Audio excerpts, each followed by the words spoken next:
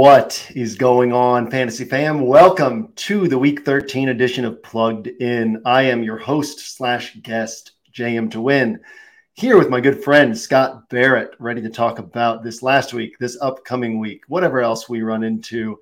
Scott, the only man who was on Mike White. How did this last week go? Did you pull the trigger or did you not play Mike White on your DFS rosters? So I've been dealing with gastritis for, 17 weeks. Gastritis? Inflammation of the gas? Oh, okay, of the gastro. Okay, tell us more. Yeah, I've been eating a clean diet, and that's done a good job of keeping it straight. But if I have garlic or onions, like especially garlic, it really screws me up. And so Saturday night, I accidentally ate garlic. This has happened multiple times this season. And I was just dead the next morning. I overslept and I pulled out of a ton of my lineups. And so I texted you the pre-garlic. I might also you got some attacks on your end for the content. What people didn't see was the text was like you texted and then texted and then texted and texted. It looked like I was sending like one waiting 15 minutes, another text. Draft sheet gave you a hard time on that one. Yeah. Well, I mean, the draft sheet's like an all-time troll. So, it's like a rite of passage to get mocked by draft sheet. And so pre-garlic, I was texting you and I was like, my galaxy brain play of the week. Every week there's like, I'll write everyone up, all the best plays, then I'll write all the off-the-wall plays, then I'll reread my article, and then there's like one off-the-wall play. I'm like, this argument is awesome. I'm going to go all in on this. I'm going to tell the subs not to tail me, but this is my galaxy. And to me, it never works. It's like your preference for all this. And so, it was Mike White, double stacks. And so I woke up the next morning miserable. I might be a vampire because I'm allergic to the sun. I'm very pale. My sleep schedule is messed up, or is the gastritis. And so I pulled out of a lot of my entries, and then I swapped off of Mike White, in part because Justin Fields is out, and then they were saying Trevor Siemian would also be out, and it's like, oh, okay, this is a Michael Carter week. And no, that's not what happened. Mike White went off, still had 100% Garrett Wilson, which was great. But I was miserable. I was like so depressed. I was like, oh my God, like some of these lineups were so sick. I'm such an idiot. And then thankfully, Josh Jacobs destroyed the slate, which was that's like the JM Galaxy Brain play of the week. Don't respond yet. I don't know whether or not you played him, but that is like such a beautiful you play, because we were talking and you did respond to my text messages. You were like, that's not bad, especially if Justin Fields plays. But you were like hyping up some other guys, and you were like, well, over the last 7 weeks, Josh Jacobs and Devontae Adams have combined for 7 30-plus fantasy point games, 12 22-plus fantasy point games. And it's the most condensed, concentrated offense in fantasy, which we love for DFS and, blah, blah, blah. So when the injury, they're like, oh my God, Josh Jacobs is questionable. The immediate reaction is, oh, maybe this condenses things even further towards Devontae Adams, or maybe it makes Kenneth Walker more live, because if Jacobs is really hurt, they can just focus all their attention on Adams, and then maybe they get blown out or they don't show up, and then Kenneth Walker does well. That's how I thought of it. But the way to think about it, if you're JM or you're a disciple of JM, is to be like, no, you just play the lower owned guy, and you have maybe you have exposure to one of these guys on every single lineup, but more so on the under owned guy, because we know the slate breaking upside is there. And so I didn't have any Josh Jacobs, which is, an egregious miss. You, JM, I'm hoping you and all your subs had immense Josh Jacobs exposure. So I got some stories. First off, there might be. So we just got back from being gone 9 days, and there's one cat who keeps trying to jump in my laps. If any of you are watching this on video and you see me spinning and potentially swinging my leg, it's trying to just keep her off my lap. So, of course, why don't you wander on her lap? That gives you like too much Dr. Evil vibes. No, does that sound cruel? You don't live with this. You don't live with this cat. She is my daily trial. Okay, so did I have Josh Jacobs? Of course I had Josh Jacobs. I had 147 rosters because I apparently do MME now, as we've talked about. Do you have any Mike White plus Josh Jacobs? I had 0% Mike White, and that was it made so much sense. And I agree with personally. I'll get to Jacobs here in just a moment. Real quickly on Mike White, I thought this was really interesting. Yesterday, his post-game press conference, Robert Saleh was talking about Mike White. And he specifically said that there's a misperception of him as like a check down king.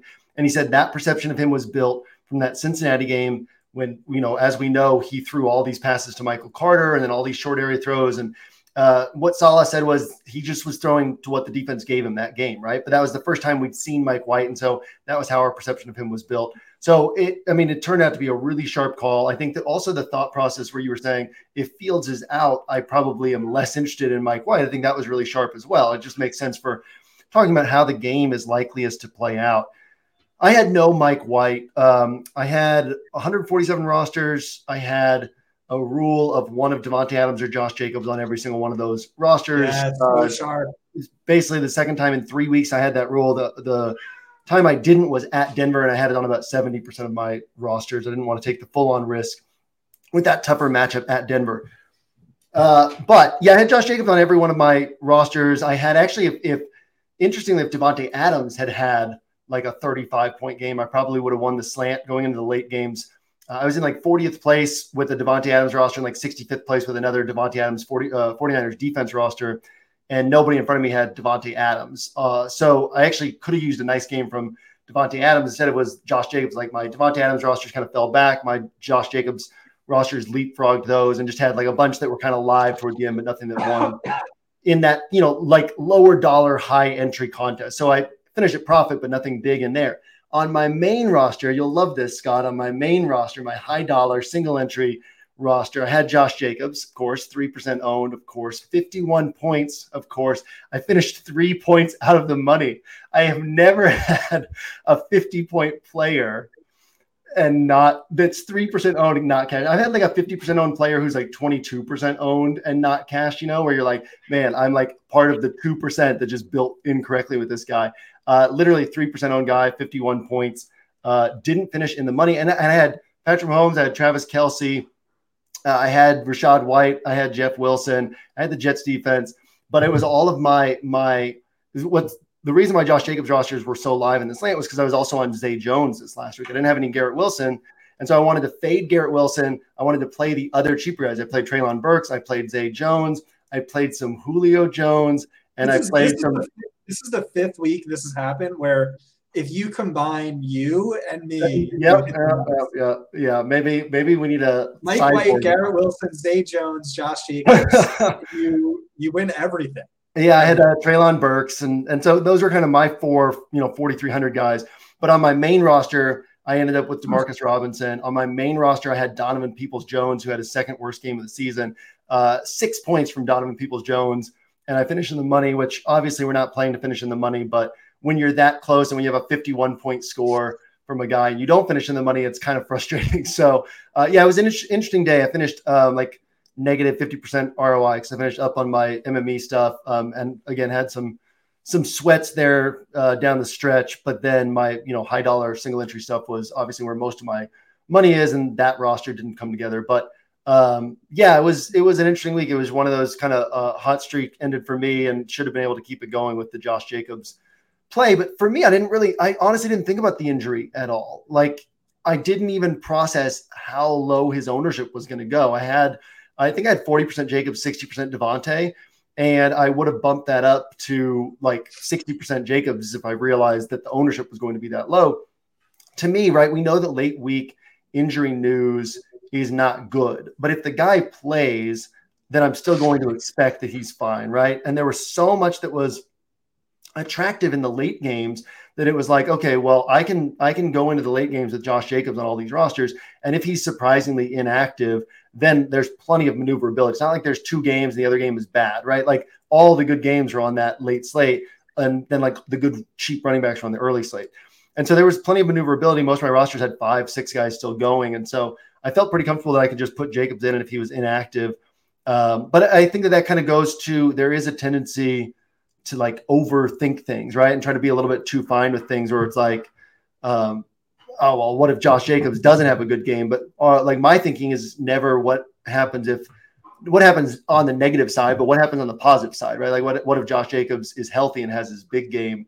Because that's how we win tournaments. And so, yeah, that was just a nice bonus, the lower ownership there. But again, wasn't able to take advantage of it. So I guess on your end, Scott, you had those Mike White rosters, but it's not like you would have had a huge weekend, right? Things just like weren't coming together in the other spots, but nice to have that call. Nice to have the Garrett Wilson.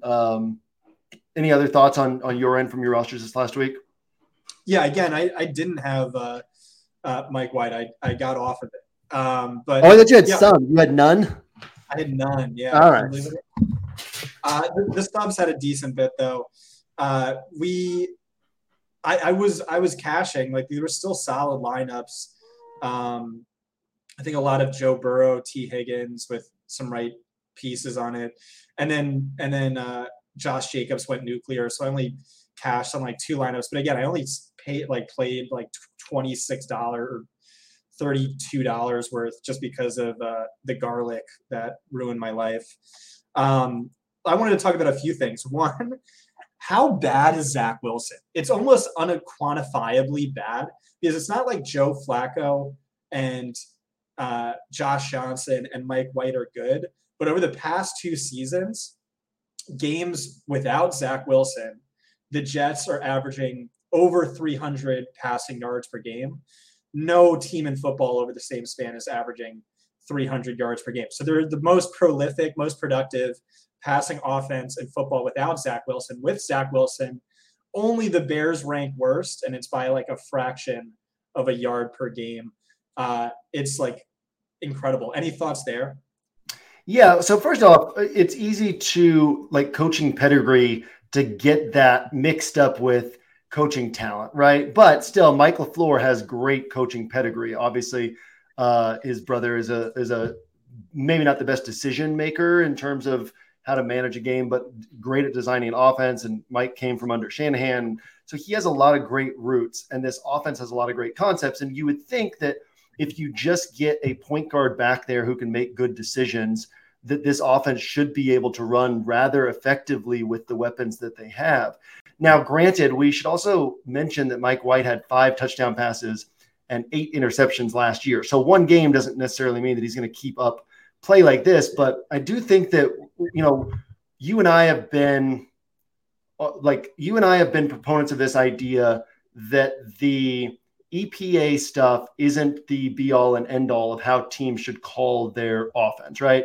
So when people are like, the running backs don't matter and don't run the ball, like that crowd, when they're like, well, everybody should be passing because every pass play is worth more EPA and all that. And what we've talked about is not every team has the weapons that they should be doing that.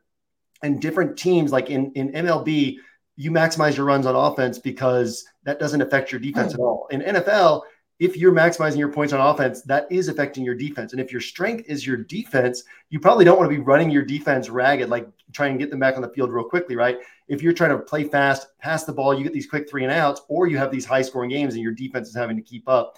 And so one of the things we've seen, what everybody's talking about scoring down across the league. And what I've said, I think we've said this together, is that if you look at like the micro, if you look at team by team, it makes a lot of sense, right? Because it's just like different teams playing to their strengths.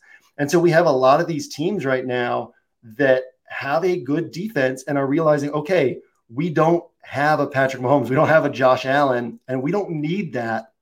What we need is our defense to be strong and keep this game close, and our quarterback to not make mistakes. I might have this number, well, I definitely have this number wrong, but there's a number, it was something in the range of the Patriots under Bill Belichick are like 143-19 when they win the turnover battle, right? And then other like coaches talk about how difficult it is to score touchdowns without explosive plays on offense, because if you don't have explosive plays, you need all 11 guys being precise, not making mistakes, play after play to march the whole field. And so it's like, if you can take these concepts and say, okay, well, we don't have the quarterback that can go out there and win us the game himself. We just need somebody who can manage the game, distribute the ball, keep the chains moving, not make mistakes. And then we can play a holistic game where our defense is trying to force turnovers, win the field position battle, force the other team to march the field, force the other team to make mistakes, and we'll win these games. We're seeing a lot of teams effectively do this. And so I think that for this team, and that's what I was talking to somebody the other day, I was like, I think Zach Wilson's done, because if you're Trevor Lawrence, you have a little more room for growth because they're not a playoff team right now. If you're Zach Wilson, you're in a team that's legitimately on track to make the playoffs for the first time since the Rex Ryan era. And your only job is to not screw things up.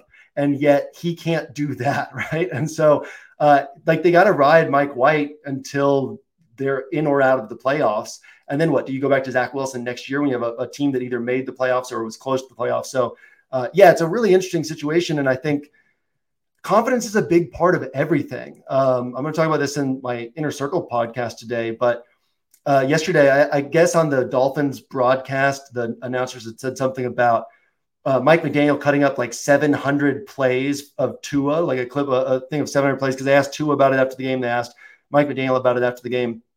And Mike McDaniel basically said, like, it's one thing to tell a guy, like, he basically saw that Tua had lost his confidence. And he was like, this guy's a great point guard. He's a great distributor of the football. And if we build an offense that plays to his strengths, he's going to be phenomenal, but he needs his confidence back. And so he cut up this tape of 700 plays where Tua looked excellent so that he could basically say, this is not me telling you you're a good quarterback. This is me showing you that you have elite tools. You're capable of being an elite quarterback. And Tua talked about how much that confidence helped him to basically be able to say, like, once he started making plays, to also be able to go back in his mind and be like, okay, I've done these other 700 times. So it's crazy, but Zach Wilson really is like, I remember when Jared Saltalamacchia was catcher for the Red Sox, he couldn't throw the ball back to the pitcher, right? Like, that's happened to a few catchers before where, like, they get inside their head and they literally can't throw back to the pitcher, and Saltalamacchia would jog halfway to the mound and then, like, underhand it to the pitcher. Like, that's where Zach Wilson's at right now, is like he needs to jog down the field and underhand the ball to Elijah Moore, to Garrett Wilson. And yeah, man, it's crazy. And it's a really good team. Otherwise, it's the top 6, top 7 defense, and they've got great weapons on offense. It's a well-designed offense. So, Also, hey, what about Zonovan Knight, who the Jets call Bam? I think that's an interesting spot to talk about as well. I wanted to stay on the idea of confidence and the importance of confidence. I didn't watch this, but a follower told me about it. In season Hard Knocks, I think episode 1, Cliff Kingsbury spent some one-on-one time with DeAndre Hopkins, where he was just like trying to remind him who he is. He's like, no, you're a future Hall of Famer.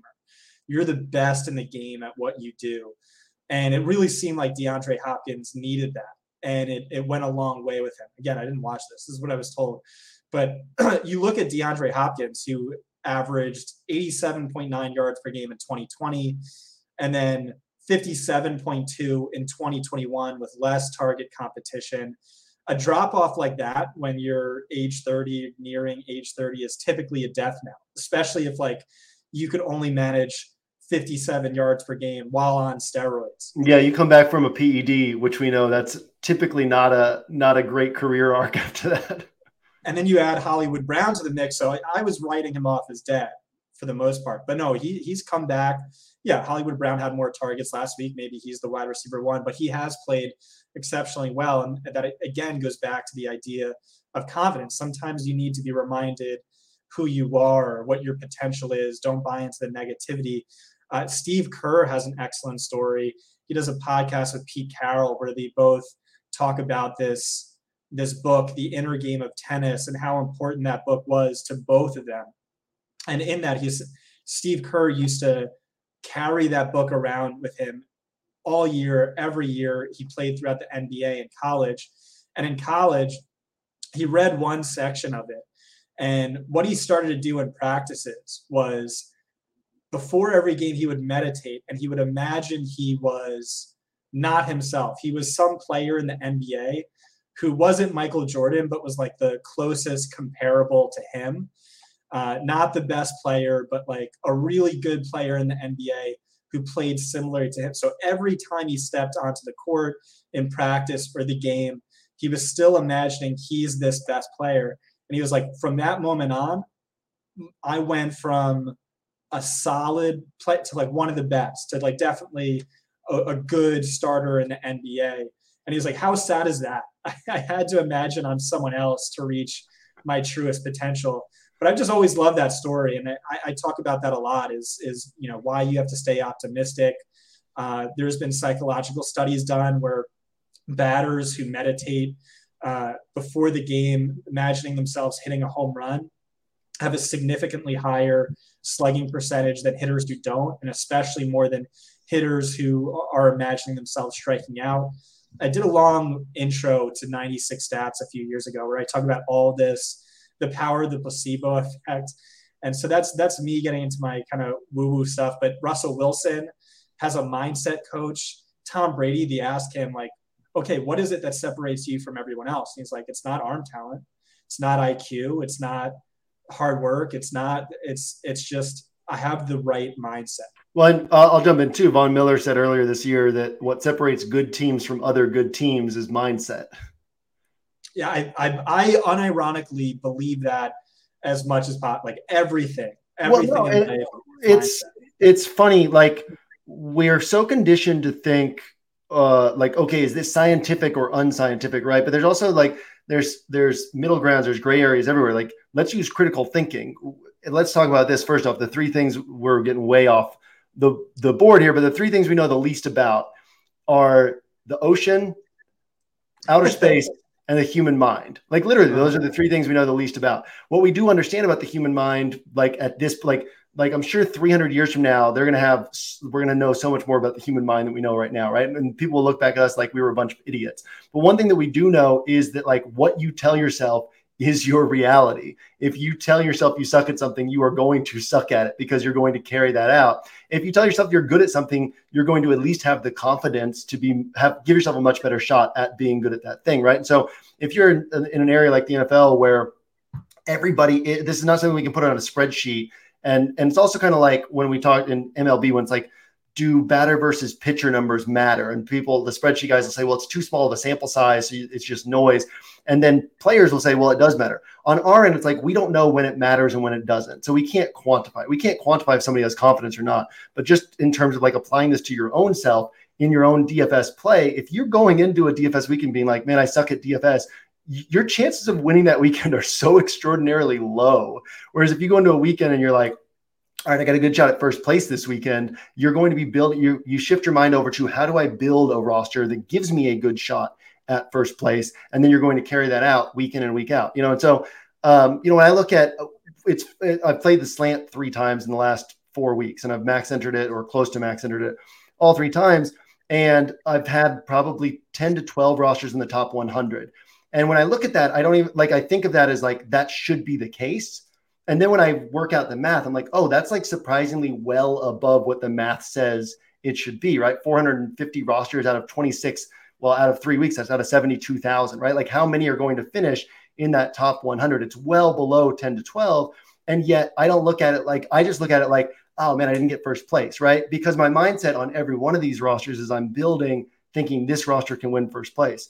And so I think that so much of DFS is mindset and confidence. So many people build their rosters being like, well, I suck at DFS. Like, let's see how I'm going to lose this week. And then they build rosters without like actually targeting first place. And so you do have to have that confidence building. And I think that the fact that we've got Zach Wilson, who you brought up multiple times last year, right? Tony Romo saying that Zach Wilson was going to be like an excellent NFL quarterback because he had the tools and he had and even the intelligence, right? To be able to be that. And now he's like completely broken. And it almost all comes down to confidence, right? Like his mechanics are out of whack, his decision making is out of whack, he's second guessing things, and you have to have that confidence on the field to make those split-second decisions. They've talked about that with Justin Fields. Like as he started making plays, you could visibly see his confidence growing, and so yeah, I mean, I think that those things are important, and they're important to carry over to DFS. What about Geno Smith, who had a brutal rookie season, sophomore season? He gets punched in the face. he lost the locker room. He was the laughing stock. He was, the New York Post was going crazy. And he is a backup for the next 8 years. And 2022, he looks like he stole all of Russell Wilson's superpowers. But yeah, with Zach Wilson, for sure, it looks like a confidence issue. He can't make, the Chuck Knobloch to first base throws. He can't simple checkdowns to running backs. And how do you get that back? I don't know. Maybe you need a Mike McDaniel, or you need to go over your tape. You need to do positive affirmations in the mirror every day. But yeah, confidence is huge, and it's huge in DFS too, where you can think you're running bad, and then you play into that. You start second guessing yourself, which is why it's important to always stay optimistic. Optimistic people live 15% longer on average than pessimistic people, things like that. So I think that's all important. Man, I like this podcast today. We have like 50% of our audience tuned out. They're like, "Where's the football stuff?"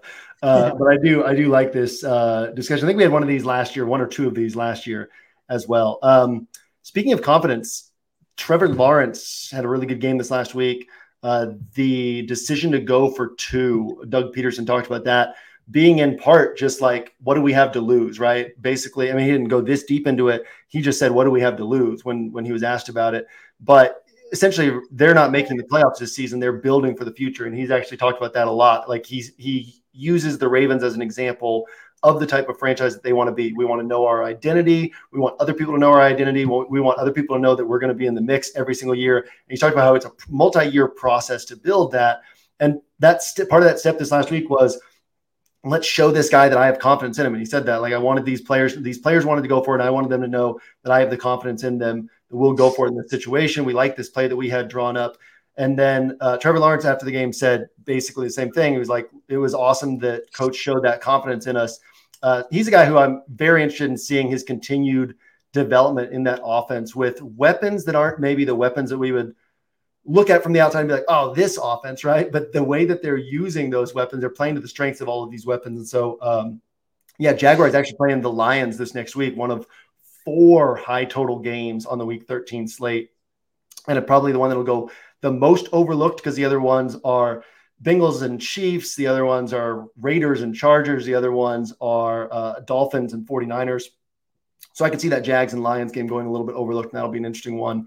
Maybe we'll talk about that before we get off air. But, I thought that was an interesting one. I thought this was interesting as well. Kevin Stefanski did not go for 2 at the end of that Browns-Bucks game. And he said it was because he didn't like the 2-point play that they had for that week. And he was like, that's my fault. I drew up the play. And we got in the situation. I was like, you know what? I'm not calling this. We can win this in overtime. But, that was interesting, I thought. And then I guess a few other things that were interesting. The Dolphins, like 80% pass play rate against the Texans, which Mike McDaniel said after the fact that he felt like that was a mistake. He felt like he put his players in a bad situation. He certainly put all of our Jeff Wilson rosters in a bad situation by continuing to throw the ball up 30 points. The Jets offense, we talked about that a little bit. The Broncos, I think, are just completely written off. I've stopped listening to Nathaniel Hackett press conferences. I don't think he'll still have a job next year, so I don't even know how they're building the rest of this team. Chargers going for 2. I thought that was a ballsy move. Why not with Justin Herbert? And then, Raiders pulling out a win. Shout out to them after all these close losses. But any thoughts on any of those spots or any other spots from this last week before we kind of flip forward to looking at week 13? Yeah. What got you on Zay Jones? Is it Marlon Humphrey moving back to the slot? No, I don't worry that much about all that. To me, it's like I'm looking at game environments. I'm looking at usage. I'm looking at guys who are capable of scoring well above their price tag, right? And so down there in that price range, Demarcus Robinson, Zay Jones, Treylon Burks, and Garrett Wilson were the guys. And Garrett Wilson, once all of the stuff started shifting with the Bears quarterback situation, Garrett Wilson's ownership started dropping. But he was early in the week projected at like 34% owned. And then by Saturday, it was down to like 23% owned. And then by the time games kicked off, it was like 11% owned. And that was one of the first things I checked because I was like, God, I hope Garrett Wilson doesn't burn me, right? It's like, what's his ownership? Is 11%. I was like, all right, good. But if I'd known he was going to be 11% owned, I would have had quite a bit more of him. And I just didn't really think it was a condensed week, right? I didn't think through all that. But to me, it was like Garrett Wilson was somewhat fragile because if the Jets control this game, which I thought they could even if Justin Fields was quarterback just because of the shoulder issue. And so it's like, if the Jets control this game, I could easily see Garrett Wilson having, when he put up 24 with 2 touchdowns, right? So if he doesn't get the 2 touchdowns, that's 12 points. And so my thinking was, if he puts up like 8, 10, 12 points for everybody, who are the guys who could actually like separate from him by 10 plus points? And I felt like those are the 3 guys, with a little bit of Julio mixed in as well. Julio probably a mistake. I thought Julio. You did. I thought the Bucs would look better off the bye. I liked Julio. He'd run like only 5 fewer pass routes than Mike Godwin, Chris Evans. The Bucs last only one fewer target, 1 fewer yard than Mike Evans. Yeah, Chris Godwin, brutal on paper matchup. Okay, that makes me feel a little better about my Julio exposure. But yeah, I was kind of like, here's 5 guys below at 4,300 or below, and everybody's going to be on one of them. So like, can any of these guys pass him? Yes, they all can. And so I was like, let me bet on Garrett Wilson disappointing and one of these guys hitting, and just kind of mixed and matched them in my large field play. You needed some salary relief. I had that one of Devontae Adams or Josh Jacobs rule, right? And then it was still trying to fit in like some Mahomes rosters and some other high priced guys. And so it was like, how do you do that? You've got to have these one of these 4K receivers. And so I just mixed and matched the ones that I thought could outscore him. And Zay Jones, I mean, talk about a weird career arc, right? I mean, he was a high 2nd round pick of the Bills.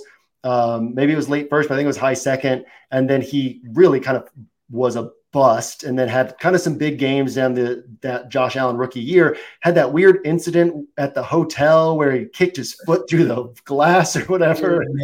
Yeah. It was like a weird mental health thing or drug thing or who knows what. And then, kind of had like a mini career resurgence, and the Jags gave him actual money. And it was like, what are the Jags doing? And then, you watch him and it's like, well, this guy runs good routes. He's involved in the offense. They scheme stuff for him. And it was just, hard to run on Baltimore. You figure there's going to be some points scored in that game. And he certainly was capable of putting up those points.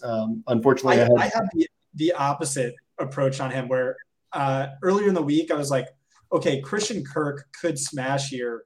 Ravens are bottom 3 against the slot on paper, but Marlon Humphrey moved back in the slot last week full time, which hurts Christian Kirk, but could make Zay Jones the wide receiver 1 in a great matchup, and he could smash. And then I was like, oh, okay, he's a good value, but he's chalky. This is earlier in the week. And like, what's his upside? He has 1 touchdown on the entire season, just 1 game over 69 receiving yards. And if he's going to be chalky, I don't see the upside there. And so I just got off of him, and I never revisited his ownership. I didn't even write him up. But to me, it was like the one thing you didn't even look at was just like that cornerback matchup was sexy for me. I want to go back to Josh Jacobs before we move on to looking forward, just because that was, like one of the best calls you could have made all season was getting Josh Jacobs in his 50-point game correct. And I know you were earliest on Josh Jacobs because you got him in week 1. I think you might have also got his other game where he went nuclear, or that sweet spot where he hit 30 plus in 3 straight. So a player who you really like, low owned, high upside, comes on the injury report late in the week, is listed as questionable. Everyone else's instinct, or at least mine, was, okay, this means he's not in play.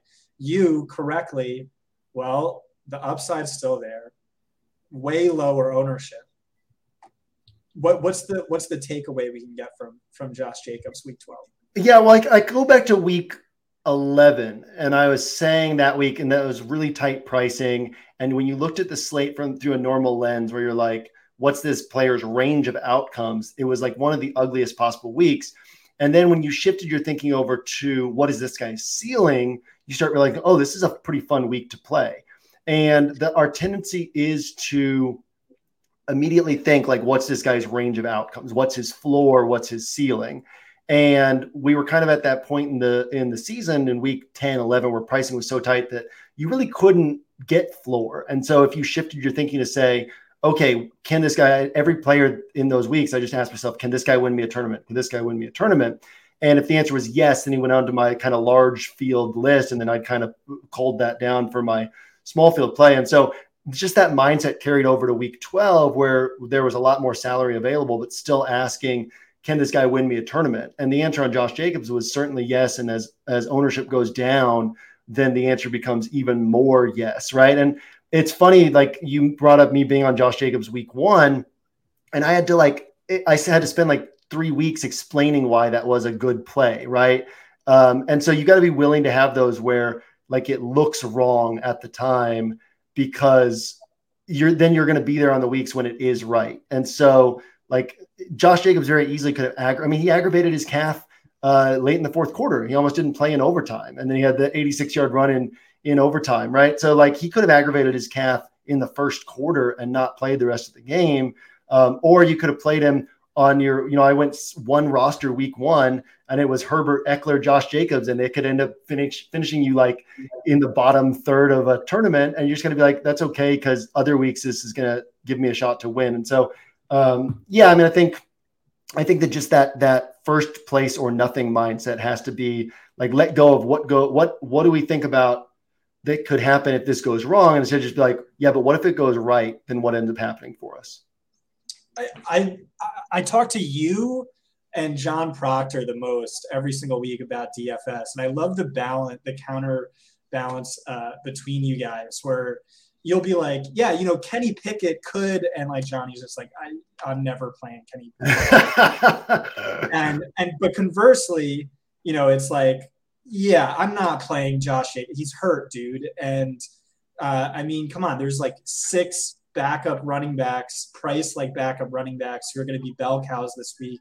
It's not the week to get cute with a hurt Josh Jacobs or Mike White. Go fuck yourself. Like, a Jets quarterback. Are you kidding me? And like you, at least like sweetly, were like, well, you have to build accordingly. And like that was if you build to tell a story of how Mike White wins you a tournament, you can win a tournament with Mike White when he hits.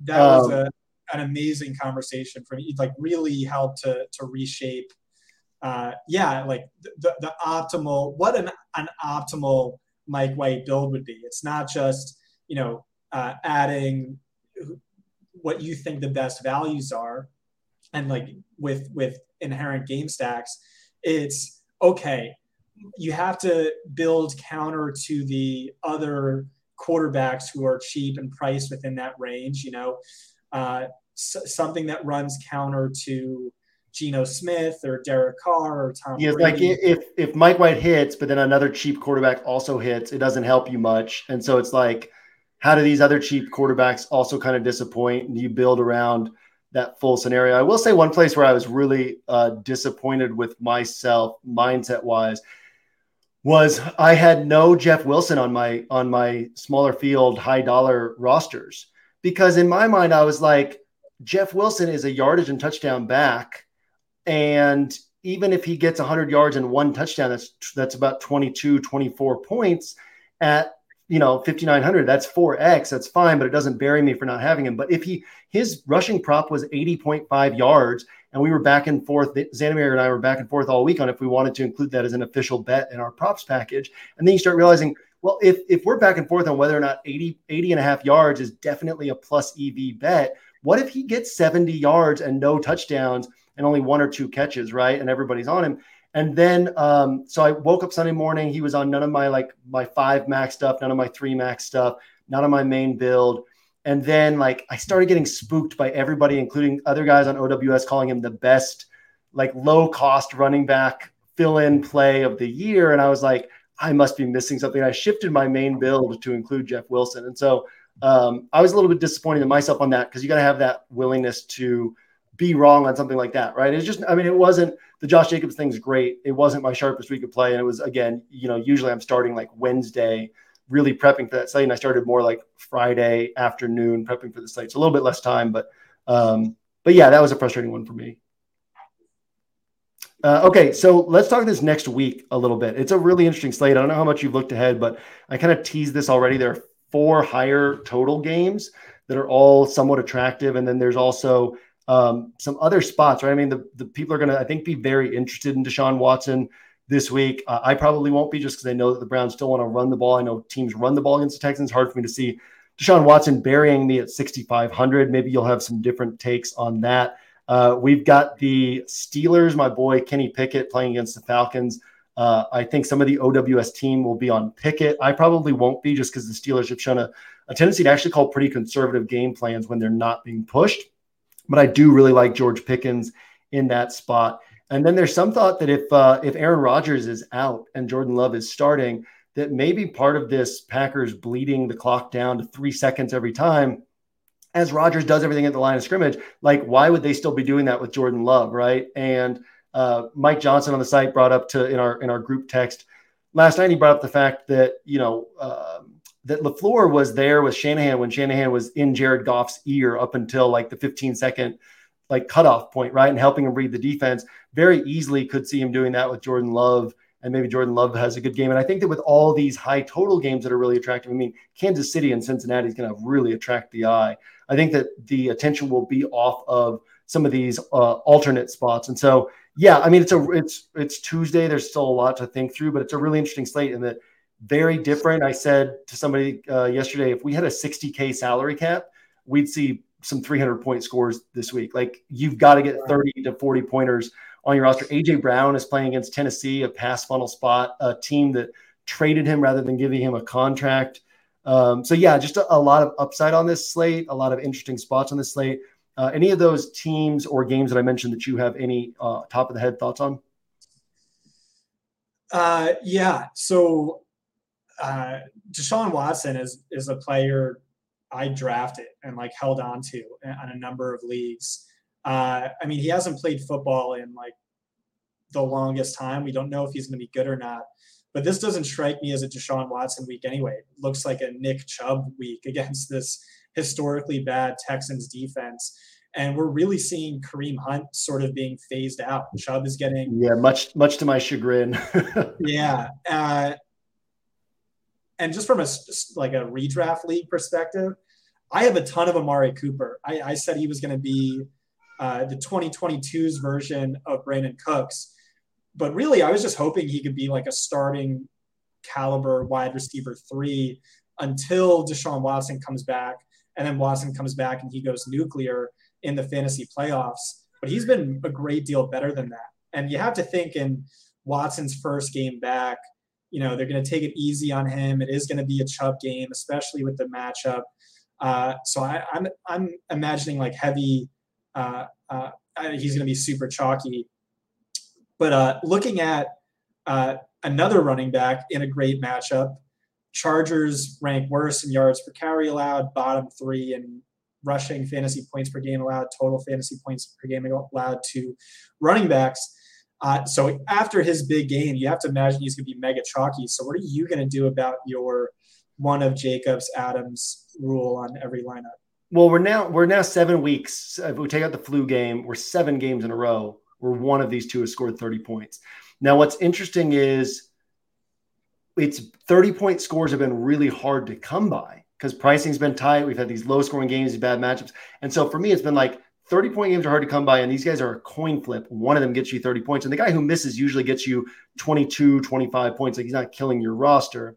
And so if we know that one of these guys is going to hit, let me force one of these guys on every roster. I'm interested to see what I do this week just because there's only so many places you can pay up, right? And we do have Jamar Chase against Cincinnati. We do have A.J. Brown. We do have Travis Kelce against the Bengals, like in this potential back and forth game. We do have Devontae Adams, and if everybody's on Josh Jacobs, they're not on Devontae Adams as much. And so I do see this week as a week where it's like I don't want to completely box on the one hand, I fully expect one of Josh Jacobs or Devontae Adams to put up 30 points again. But what if they put up only 30 and you need the 40 pointers to win, right? And so this is a week where I'm not going to totally box myself into that rule early, but I would expect to still be considering like one of them on every roster. And I won't just be like, what I'll do is I'll go maybe 60% Jacobs and 40% Adams because Jacobs has the better matchup, but also recognizing everybody's going to want to play Josh Jacobs. And so Devontae Adams is like, can easily be the guy who hits instead. Everybody wanted to play Devontae Adams this last week. And so, yeah, I'll be looking at this might be one of the first times in the last several weeks where I break my rule of one on every roster just because of how many high-priced guys there are. And if one of these guys scores 30, but three other guys score 40, I got to make sure I don't completely block myself out from getting those guys. And then also, I'll mention this. People will be on Zay Jones this week after he hit playing the Lions, and then Christian Kirk could have his big game in this spot. He will. Yeah. he's been insanely matchup dependent.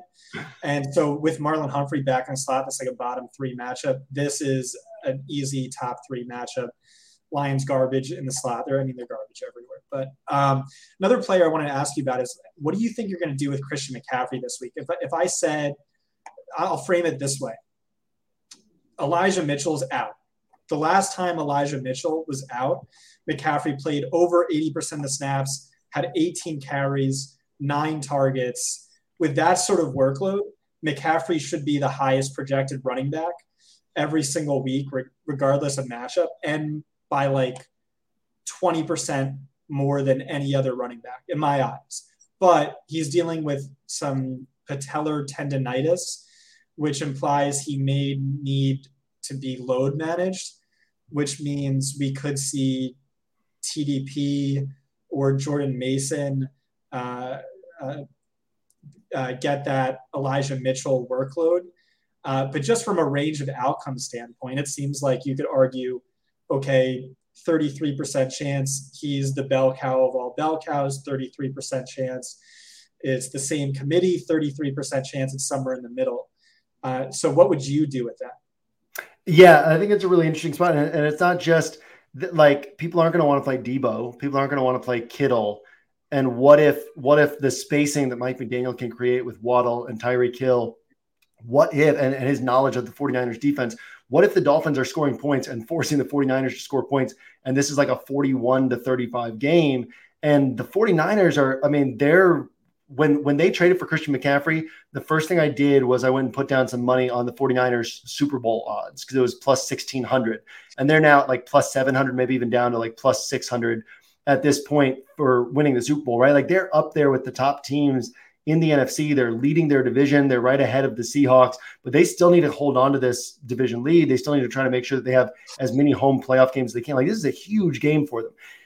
Kyle Shanahan, post-game presser, like basically just said knee irritation for CMC, kind of downplayed it a little bit, didn't make it like it was a big deal. If people think that CMC, if people are nervous to play CMC, he's high priced. There's not a ton of salary savings available this week.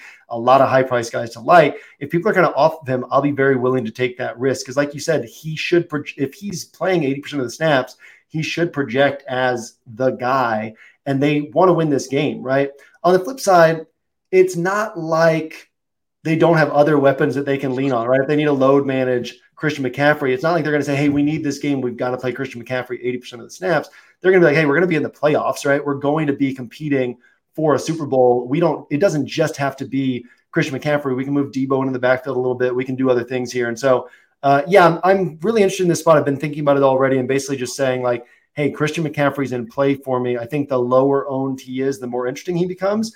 But I don't think that I necessarily have a clear answer on whether or not I will be like heavily attacking Christian McCaffrey. What are your thoughts there? Again, it's the injury experts who are saying this is something where he probably needs to be load managed. The coaches, I think, are just saying, oh, he's day to day, and we're gonna keep an eye on it. Flared up last week, but maybe it flared up last week, and on Friday he's feeling amazing. And so like it's just uncertainty there, where I would love to know the right answer, but I don't think anyone knows the right answer. So then it's just playing the game of optimal range of outcomes.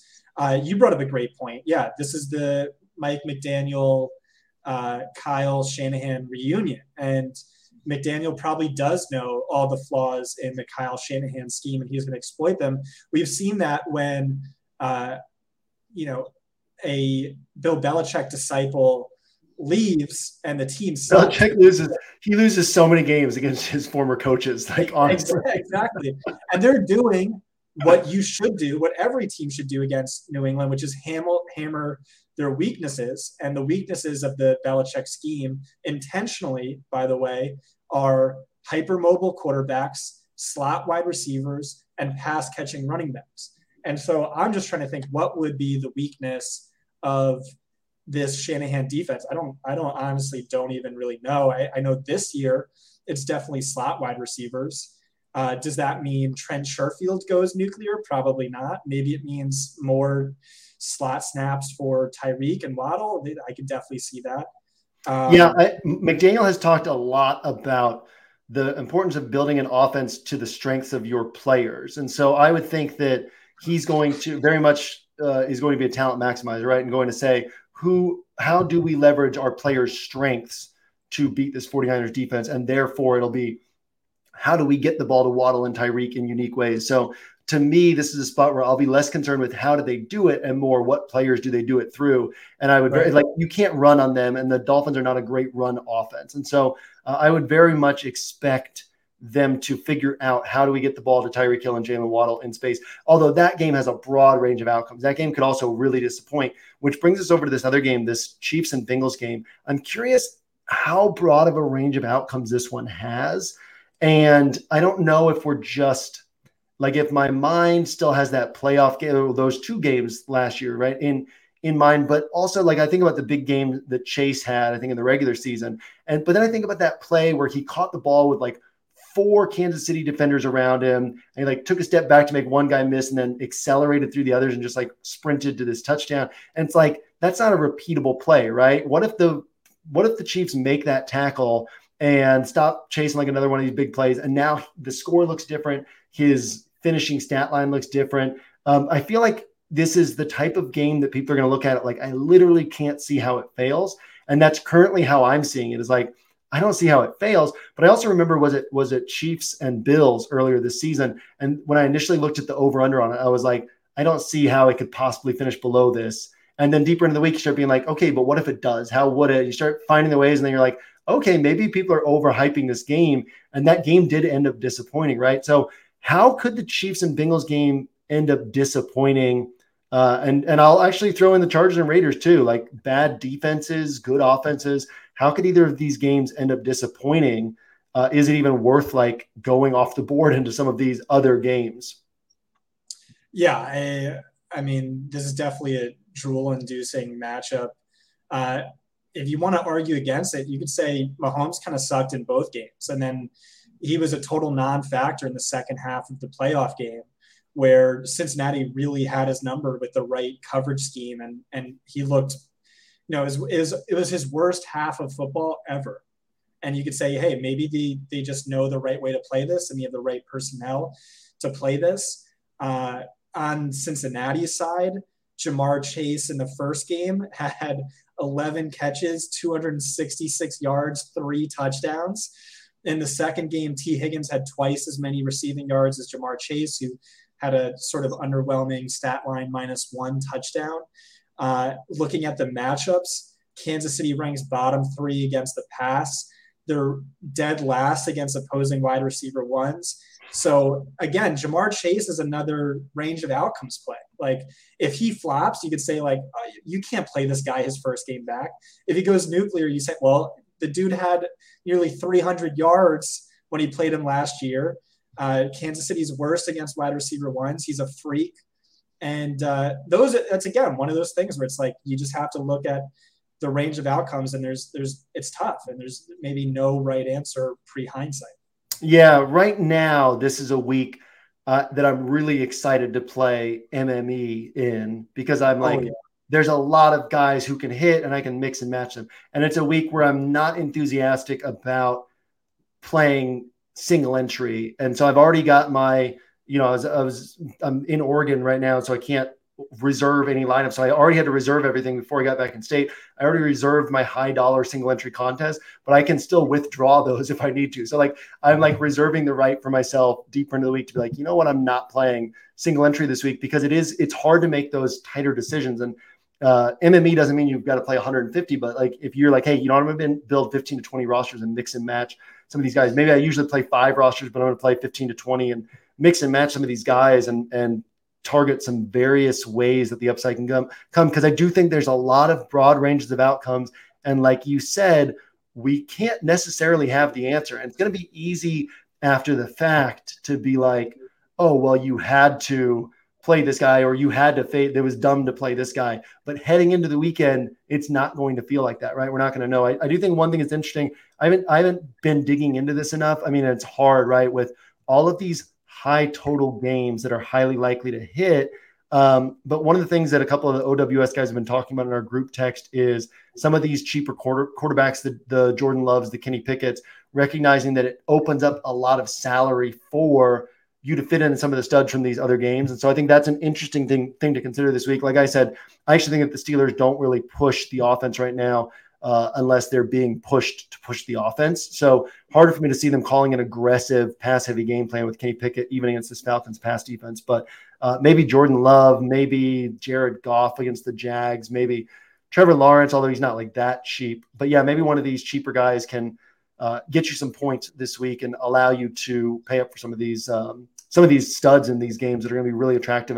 And honestly, it can also be a week to be like, hey, who are the lower owned studs? Who are the studs that people are not playing this week? And let me attack those guys while everybody else attacks the other ones and just see what happens. Real quickly, you mentioned Amari earlier. I wanted to throw this out to you. Last week, Keenan Allen, like 30+% owned. Amari Cooper, like, I don't know, 4 or 5% owned. Amari Cooper has 4 games this year that are better than any game Keenan Allen has had in the last 2 years. You know how I feel about Keenan Allen, but I think it was in his last 47 games. He has 3 games north of like 25.4 points. But in his last 41 games, he has 35 double-digit point games. So everybody just looks at all those double-digit point games and they're like, hey, this guy always scores, but he never wins you a tournament. That's not his role. And so it was interesting to be seeing like Amari Cooper's ownership way down here when 4 times this year he's done way more than Keenan Allen's done in the last 2 years. Keenan Allen's probably a guy who's going to be popular again this week, as always, against the Raiders, and gives us a nice little edge for not playing him in large field tournaments. But yeah, I wanted to shout you out on that Amari Cooper one. I thought that was interesting. Any other thoughts before we get out of here? Yeah, I had Amari Cooper as the best low-owned play of the slate. He was projecting at like 2%, which made no sense to me. And I said Keenan Allen was a fade for tournaments. I think it worked out where like they basically scored the same amount of points. Nate Hobbs, I think, is supposed to be back this week, which maybe throws a wrench into his matchup. But otherwise, the Raiders are the worst defense against slot wide receivers, and like one of the worst I've seen in a number of years. Last thing I want to say before we hop off. So I had the same instinctual reaction where it's like, oh man, Joe Burrow with his boy back against Kansas City. This game is going to be awesome, to the point where you might just want to go all in on this game, even if it is chalky. But I'm looking at the over-under. This over-under is only 1 point more than another game, which, you know, looks a lot grosser. Is it Jags and Lions? Massive slop fest potential. Hell yeah, baby. Jared Goff at home, who averages like 10 more fantasy points per game at home this year, against Vegas, showing some love and optimism for Trevor Lawrence, who's a road favorite in this game. Yeah, this could be interesting. I think that the Chiefs and Bengals one is like a magnet for the eyes. We're just like, oh, this game. But it's not the only game with a high total on this slate. It's not the only game that could pop off. And there's certainly going to be a game among these higher total ones and it's like a lot of times we get these kind of mediocre teams like the Lions and Jags, and they play and there's nothing else available. And we're like, oh, this game could blow up, and it ends up being, you know, like 27-24. But would it shock us if this game's like 37-34? It really shouldn't, right? The Lions have shown a tendency to play in these types of games, and maybe Chiefs Bengals is a little bit lower scoring than expected. Again, Vegas puts their number where they feel like they're going to win this 50% of the time. So what if we get the under in that game, where Kansas City goes to Cincinnati, where Lou Anarumo comes up with another great plan to slow down Patrick Mahomes, where the Chiefs just play a lot of shell coverage and force the Bengals to march the field. And it's a good game, not a great game. And then all of a sudden you've got this Lions-Jags game that people don't want to play that ends up being 37-34 at lower price tags and allows you to kind of fit in some of these guys from other games. So yeah, I think that that's a really interesting take.